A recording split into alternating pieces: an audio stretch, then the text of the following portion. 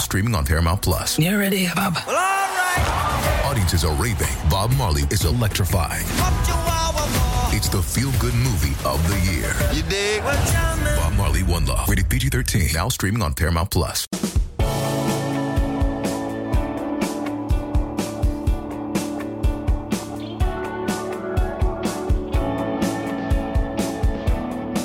And just like that, we're back. Another edition of the Late Kick Extra podcast. I'm Josh Pate. Every time we crank this thing up, every time I turn this mic on, every time you and I talk, you know what that means? Well, it means we're going to have at least 30 minutes of semi-fun. But it also means we've ticked off another day or two from that calendar that stands between us and college football returning. We don't have off-season around here, but we certainly do have in-season around here. And it's coming. We're a little over 80 days away. Cannot wait. Talked about it the other night on the show. Think we got a renaissance year coming. Got a little worked up. Many of you saw it. Many of you complimented it. 99% of you liked it. And the 1% that didn't, just, I think mainly your problem was it made you punch your computer in the middle of a workspace. And is that really the worst thing in the world if it's done in the name of college football? I don't think so. But look, here's all I'm saying as we get started with the mailbag, because we got a lot of questions to get to. It's okay to be overly passionate about this stuff. One of the hallmarks of this show, the way we try and structure it, frame it, and present it is no one really cares about how we look to anyone else. If you're overly passionate about college football, it's fine. You fit in around here. As I've said before, I think the most detrimental thing a lot of people in my industry do, whether it be podcasting or TV or print, is they try and aim their content towards their peers. You know, the people you sit next to in the press box or you stand next to on the field. Well, that's all well and good, and most of them are great people, but that's not my audience. Believe it or not, if you're driving a FedEx route in Laredo, Texas this morning or this afternoon, you don't have a lot in common with them, so I'm probably going to structure the show to fit your needs and your specifications a lot more than them, which falls right in line with the format. If you are new here, this is a mailbag. We do it every Tuesday morning, every Thursday morning. JoshPate706@gmail.com.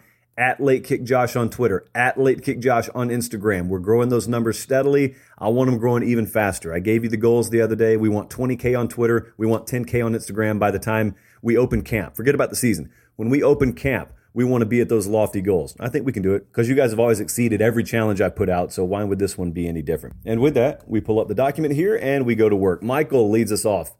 He says, with Josh Heupel leaving UCF for UT, Central Florida for Tennessee, in other words, is the position he's in, if he turns Tennessee around, better than if he stayed at UCF primed for a playoff berth in the next 5 years? With the scenario above, what is the bigger get or win or accomplishment? I think it's going to Tennessee and turning Tennessee around, Michael. Now, again, if you were to freeze yourself in a cryo chamber 20 years ago, it would just sound blasphemous. This is why I don't laugh at predictions. People making predictions, I don't ever call them stupid. Because if you just think back 5 years, forget about 20 years, go back 5 years and imagine us saying this. I guess with Tennessee, you need to go back a little further. If we went back to 2005 and I were to say, you know, it's going to be a lot bigger accomplishment winning at Tennessee than it's going to be winning at Central Florida, you would have had me tested. I would have had myself tested. I would have checked myself voluntarily in somewhere. And yet that's where we are right now. So I don't ever laugh at predictions when people are making them, because if you go back even a year in some cases, or you go back 5 years or 15 years, if you look at the way college football plays out, how would you have ever accurately predicted it beforehand and not sounded crazy? Even a season. So this upcoming season, if we were predicting games, if I were to be 100% accurate to predict a season and I predicted it in August, I'd get laughed at by default, because there will be crazy things happen this fall that are unpredictable that if predicted beforehand would sound so foolish you would dismiss it. So that's where we are, Michael. Yeah, I didn't hesitate. When I saw you submit this question, I put it right at the forefront. But I want you out there listening, how do you feel about this? Because there are two schools of thought. School of thought number one is, oh, it's easier to win at Central Florida. The bigger challenge is at Tennessee. Yeah, I think that's true. But I also think that goes into the answer I'm giving. It's just that 15 years ago, the job at Central Florida wasn't competitive in comparison to the job at Tennessee. And I'm not just speaking about Tennessee. There are places where coaches are choosing to stay at the G5 level instead of going to the Power 5 level. Even the SEC, Billy Napier has turned down several SEC jobs over the past couple of years to stay at Louisiana. Do I think he's always going to be there? No. But I think that these days, those kinds of jobs give you so many perks. You get good money now. You didn't used to get that. You get good money. You get really good positioning nationally. You're on TV pretty much every week because every conference has got some form of a national TV deal. So you don't have to lose your exposure nearly as much as you would have. You get access to recruits. Maybe they're leftovers. Maybe they're 3-star types instead of 4 and 5 stars that you could potentially get if you were at the big boy programs. Your facilities aren't quite as nice, but there's not a massive difference in them the way that there would have been 15 years ago. But the coaching industry and agents for coaches have been wise to this for a few years now. It's better, except for a few outliers. It's better for your client to be at a G5, a high-level G5 job, than it is some of these Power 5 jobs. Now, it used to be not too long ago, you'd crawl over broken glass to get any Power 5 job. The most famous recent example is that of Chad Morris. Chad Morris was a big name in the coaching world, coordinator world at Clemson. And then he goes to SMU and does some good things at SMU. But Arkansas came calling, and Chad Morris took the Arkansas job. Now, Arkansas is a really big-time program. We're not talking about a low-level Power 5 here. Arkansas's done some things in multiple Power 5 conferences. They've done some things. They've got a nice established brand. They got great facilities. They got a great tradition there. They can pay you a lot of money. And yet Chad Morris went there, could not win, and really torpedoed his career to where now he's coaching high school football. Whereas other coaches have watched that and used it as a cautionary tale and said, wait a second.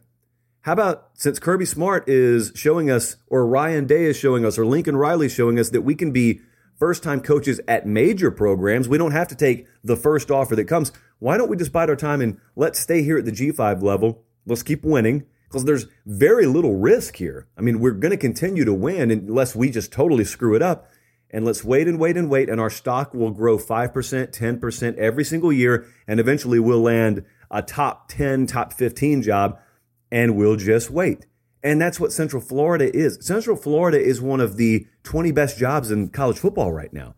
Do you realize that? I don't think a lot of people realize that. Inside our industry, that's viewed as one of the 20 best jobs in college football right now. I've had more than one person tell me they think Josh Heupel took a step down to take the Tennessee job. Again, I know that sounds ludicrous.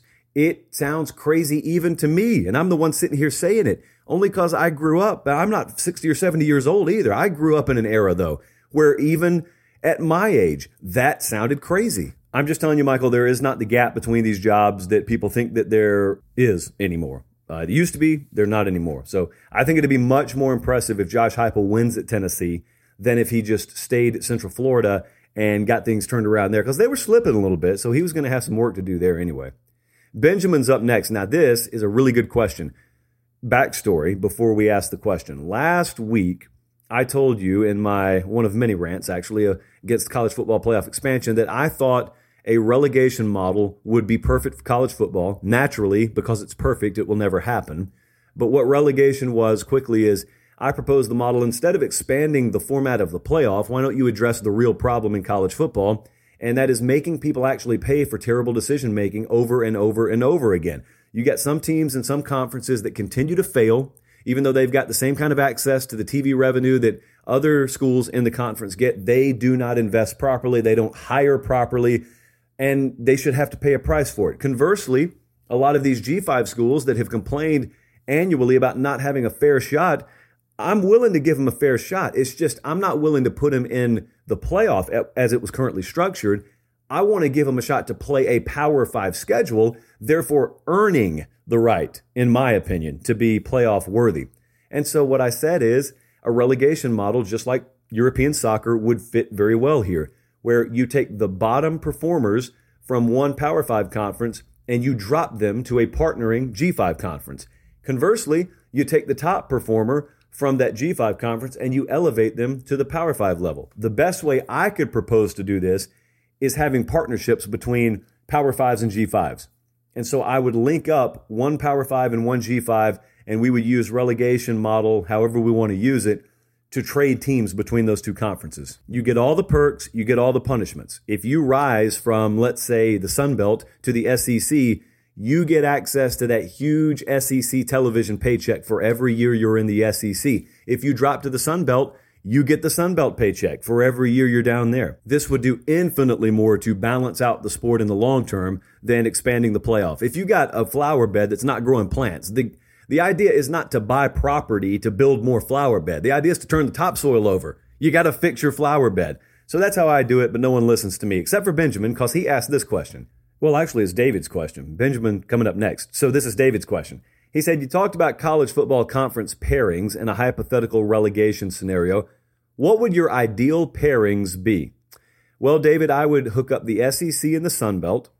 I would hook up the ACC and the AAC. I'd put the Pac-12 and the Mountain West together. I would put the Big Ten and the MAC together, and I would put the Big 12 and Conference USA together. Now, here could be your issue, and here's where I think we may need to work on this. Not much, because it's not going to happen, so it's kind of a waste of time.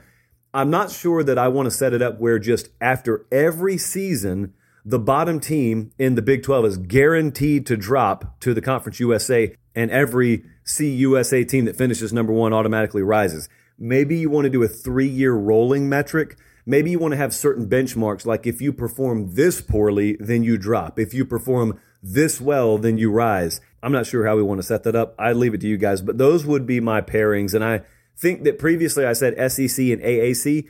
I don't want to put the best conference at the Power 5 level with the best conference currently and in the future in the G5 level. Since we have a chance to construct things right now and we're not just stuck with the way they are, I'm going to try and inject some life into the ACC, aside from Clemson and maybe North Carolina.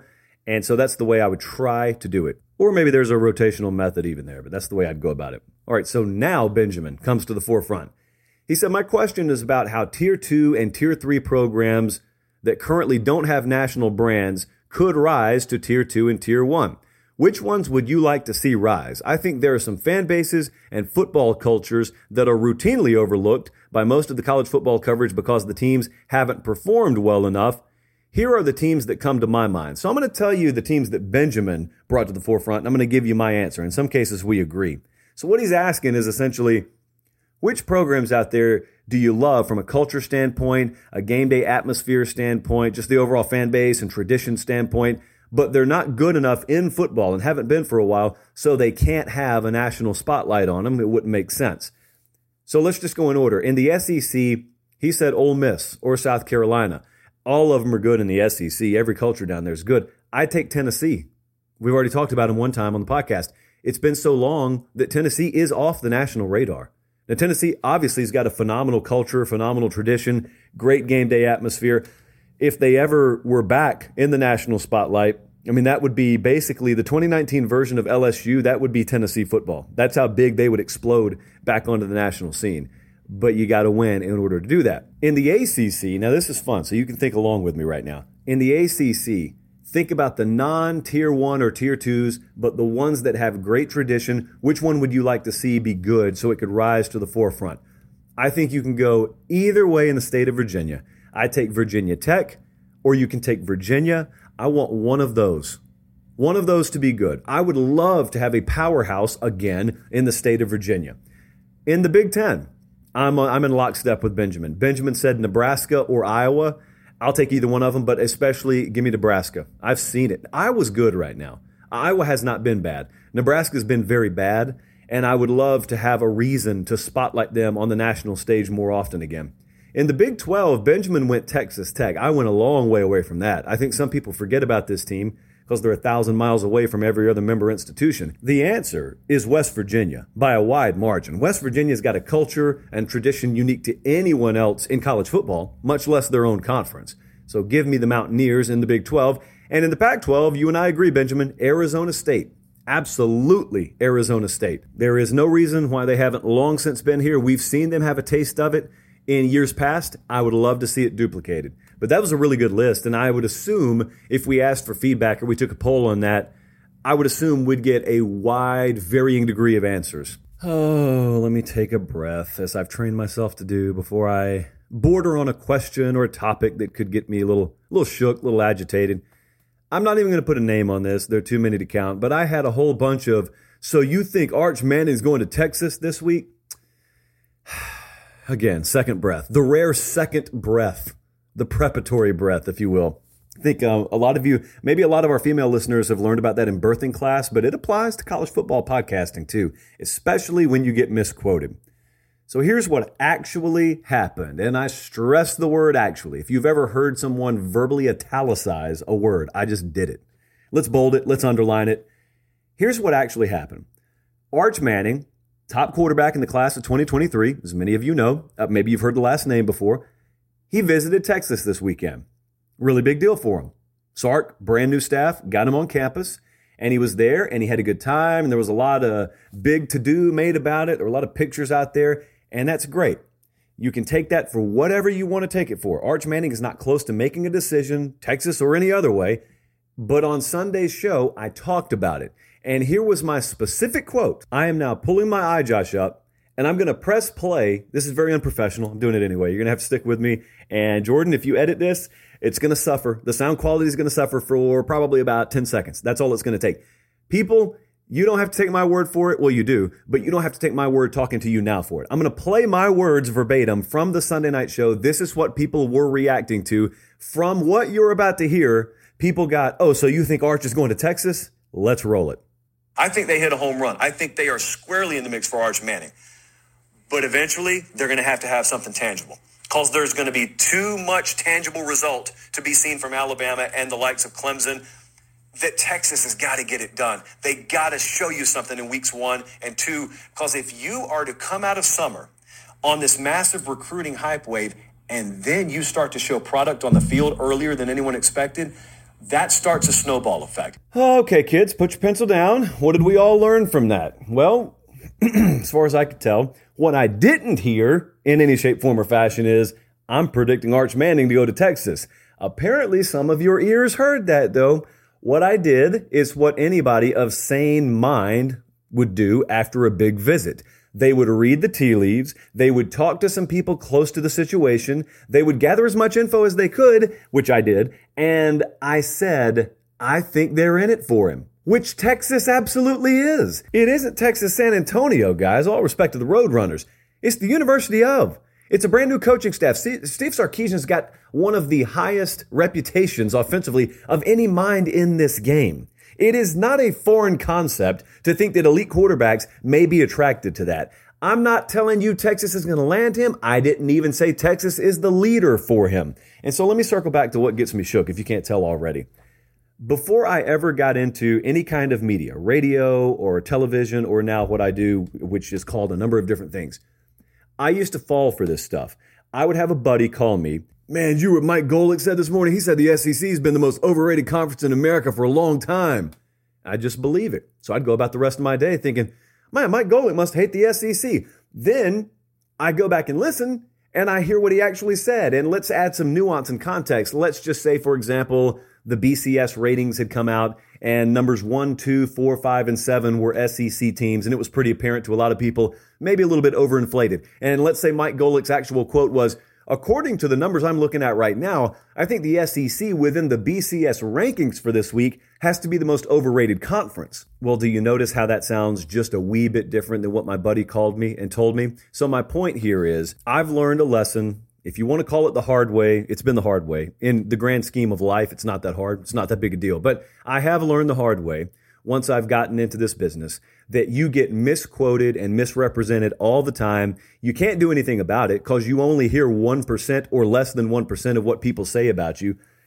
And so I just encourage you, when someone tells you they heard something, when someone tells you they saw someone say something or they read something, just make sure you go source it for yourself. That's all I'm asking. I don't have a fire extinguisher big enough for the entire internet, so I'm counting on you to do the work for me. So to answer all of your questions, no, I don't think at the moment Arch Manning is going to Texas. I don't think he's going anywhere. That's the entire point of an open recruitment. He could go to Ole Miss. He could go to Texas. He could go to Clemson. But I will tell you this. To say Texas has no shot because of what they've done over the past decade is every bit as foolish as saying, oh, Arch Manning is going to Texas. Done deal. In fact, it may be more foolish. This entire notion that I see in the college football world, I guess it's just the sports world. I cover college football, so I see it here. This notion that because someone has been something or a program has been something, they just always will be that. That's never played out. You guys realize that? That is never played out. Can you imagine having to bet your life on some of these statements that people say? Well, since Texas hasn't been good, there's no way that they will be good. That's essentially what you're saying when you say Arch Manning ain't going to Texas. They've been irrelevant for whatever number of years in a row. Hey, what if you applied that kind of logic when Nick Saban came to Alabama? Because Bama had been irrelevant for quite a while, or irrelevant for quite a while. I give any of you permission to use that today at the water cooler. What if you applied that logic, though? What was LSU? I'm going to use Saban again. What was LSU before Saban got there? It turns out good coaches can turn around any program, because Saban did the same thing at Alabama and then some that he did at LSU. What had Iowa State been before Matt Campbell got there? What had Florida been before Steve Spurrier got there? What had FSU been before Bobby Bowden got there? Now, based on the criteria that went into the making of this particular question to begin with, I would venture to guess that somebody somewhere is going to take from this, Josh Pate just said Steve Sarkisian is the next Steve Spurrier. Did you guys hear about that on that Late Kick podcast? Did you guys hear him say that? No, you didn't. But don't worry, because you can take my word for it. He did say it. So anyway, the moral of the story is the Arch Manning recruitment is something to pay attention to. I need to lighten up or hire an entire army of attorneys. And it's a beautiful day outside, so why would anyone be so negative? So let's take a turn towards positive town, and let's do it right after this. Michelle, frequent contributor to the podcast, she said, I heard you talk about a college football renaissance year the other night. The segment itself got me really fired up, but I'm not sure I know exactly what it means. What specifically do you mean when you say renaissance year? So I appreciate the question, Michelle, because I'd love any excuse to talk about this. You're going to hear me talk about it a lot. I am adamant. I'm convinced that this upcoming college football season will be unlike any that you've seen in your lifetime. And I don't really care how old you are, to be honest with you, because we've never had a kind of a confluence of events. There's that word, at least once a week, a confluence of events like we have right now. And there are a lot of things happening simultaneously. It's not just coming out of COVID, although I think it is mainly to do with coming out of COVID and coming out of isolation and whatnot. But like I said on Late Kick Live the other night, you got to go back a year. You got to remember where we were. I remember there was a day, I can't remember exactly what date it was. I think it was in late July, maybe early August, somewhere around there. There was a Sunday, because I remember getting ready to do the live show, and there was a Sunday where over the span of an afternoon, there were several articles that came out simultaneous, and it was obvious that one person was serving as the sourcing for pretty much everyone. And it was basically telling you the season's going to be canceled by the end of this week. Now, this is after the Big Ten's already canceled, and I think the Big Ten was getting in the ears of a lot of other reporters when every conference didn't immediately follow them, and the Big Ten wanted other conferences to follow suit so they didn't look like an idiot out on an island all by themselves.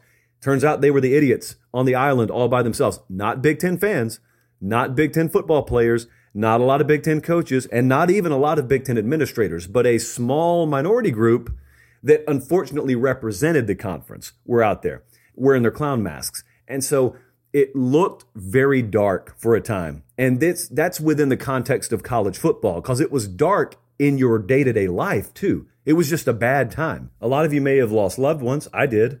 A lot of you may have lost jobs. I'm fortunate enough and blessed enough that I didn't lose mine, but I know a lot of you did. I read your emails. Every single one of them you send me, I read them. A lot of you just chose to take that few-month period and you just use my email inbox as sort of an outlet and an escape. I didn't mind it at all. I don't mind when you do it right now. A lot of you share more with me than you do a lot of your family members, and I'm completely fine with it. I mean, that's the kind of audience we have, the kind of relationship we have. That's what community is about, which is the way that we structure everything to do with Late Kick.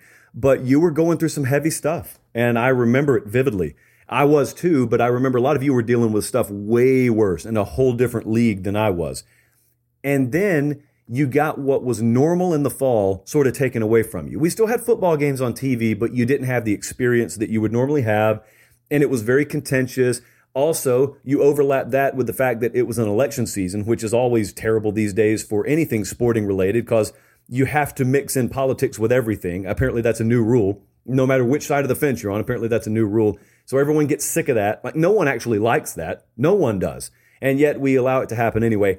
So anyway, we get through the season, and then you finally get into spring and things start loosening up, and you've got warm weather outside right now, and you can actually go outside, and most parts of the country are returning to a portion or a semblance of normalcy. Hopefully your lives start to get back on track.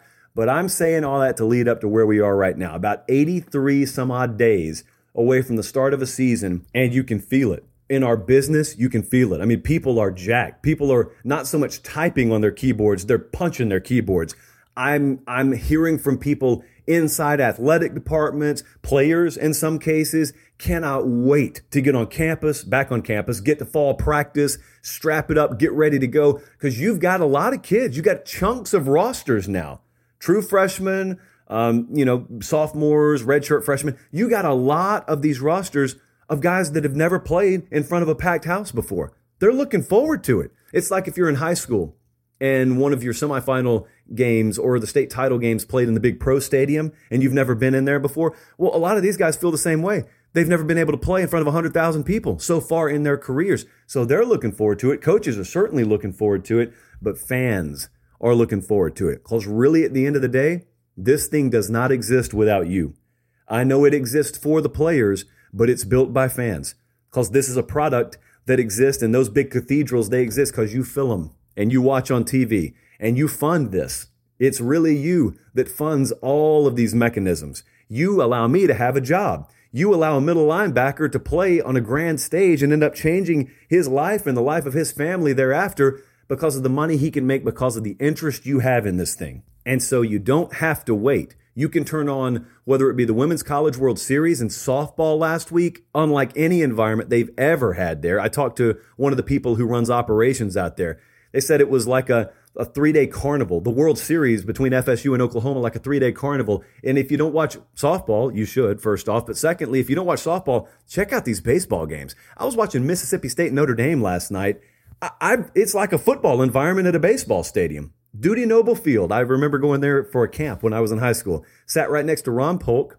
Me and a buddy by the name of Justin Hunt. We sat next to Ron Polk as he smoked a cigar in the dugout, and he listened to me long before I had ever gotten into broadcasting, doing my best Ron Polk impersonation. And for that, he signed a copy of his book and gave it to me for free. So that's a good side story. But have you looked at these environments? Have you looked at how hungry people are? It's like watching a shopping mall open up on Black Friday. People get in there and they don't even know how to handle themselves. They're so excited. They're so exuberant. That is a fraction of what you're about to see this fall in college football stadiums all across the country. Here's the best way I can summarize it. I wish you guys could be with me on a field in week 1. Any given season, not this season, any given season, when you're on a football field at a major event. I'm lucky enough to be at the biggest games in the country every single weekend, on the sideline every single weekend. If you could feel what that last 6 or 7 minutes is like when that clock is counting down to 0 and they're about to tee it up, and you could feel the energy and how it all pours right down there onto the field, it's an unbelievable overload to the senses. It's incredible. You can't inject that into your veins. I don't care how many hair bands you rolled with back in the 80s. There is not a substance on planet Earth that can duplicate what you naturally experience when you're in an environment like that. And you guys who are watching on TV or watching in the stands, I want you to think about going into your season. Everyone's undefeated. It's week 1 and they're about to take the field. And that energy you got, nervous energy, your fingernails have long since been chewed off and you're just jacked. You've waited all year for that moment.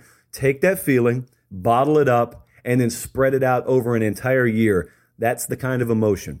That's the kind of season I think we've got coming because you've got something that was taken away from you that's never been taken before, and you got it back. You lost it, you experienced life without normalcy, and now you got it back. And it spread over this entire plate of what was already your favorite thing in the world and my favorite thing in the world.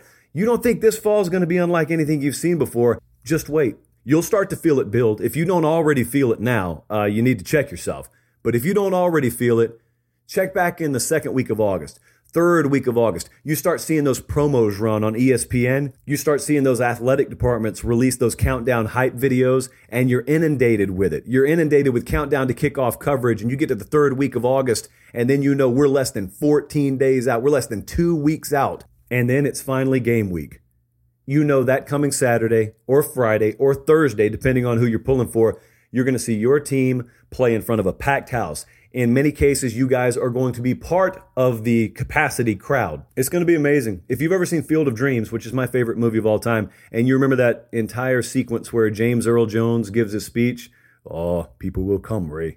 People will most definitely come. That whole speech, if there were a football version of that, some of you think it's in Any Given Sunday. I don't really think there's been a perfect football version of that speech, but if there was, it's time to play it. There is no need to save it for future reference. It's time to play it now because that's what this fall is going to be like. Going to be an incredible season. You've also, even though you think you've got a hierarchy out there, Alabama's got a new quarterback, O-line, wide receiver core, running back, offensive coordinator. They got a bunch of new on that team. Nick Saban has not repeated as a national champion in the last decade. It's been about a decade since he did it. So it's no foregone conclusion there. Georgia's got the best shot they've had in quite a while because they got the best shot at quarterback they've had in quite a while. Clemson's got a new quarterback there. So there are questions with Ohio State. They got to break in a new quarterback. These are already going to be favorites. They are going to be every year. But these teams aren't immortal this year. You got a shot at them. You better take it if you get it, but you got a shot at them. Oklahoma could win a title this year. You got to ask yourself whether Texas is going to be back. You got to ask yourself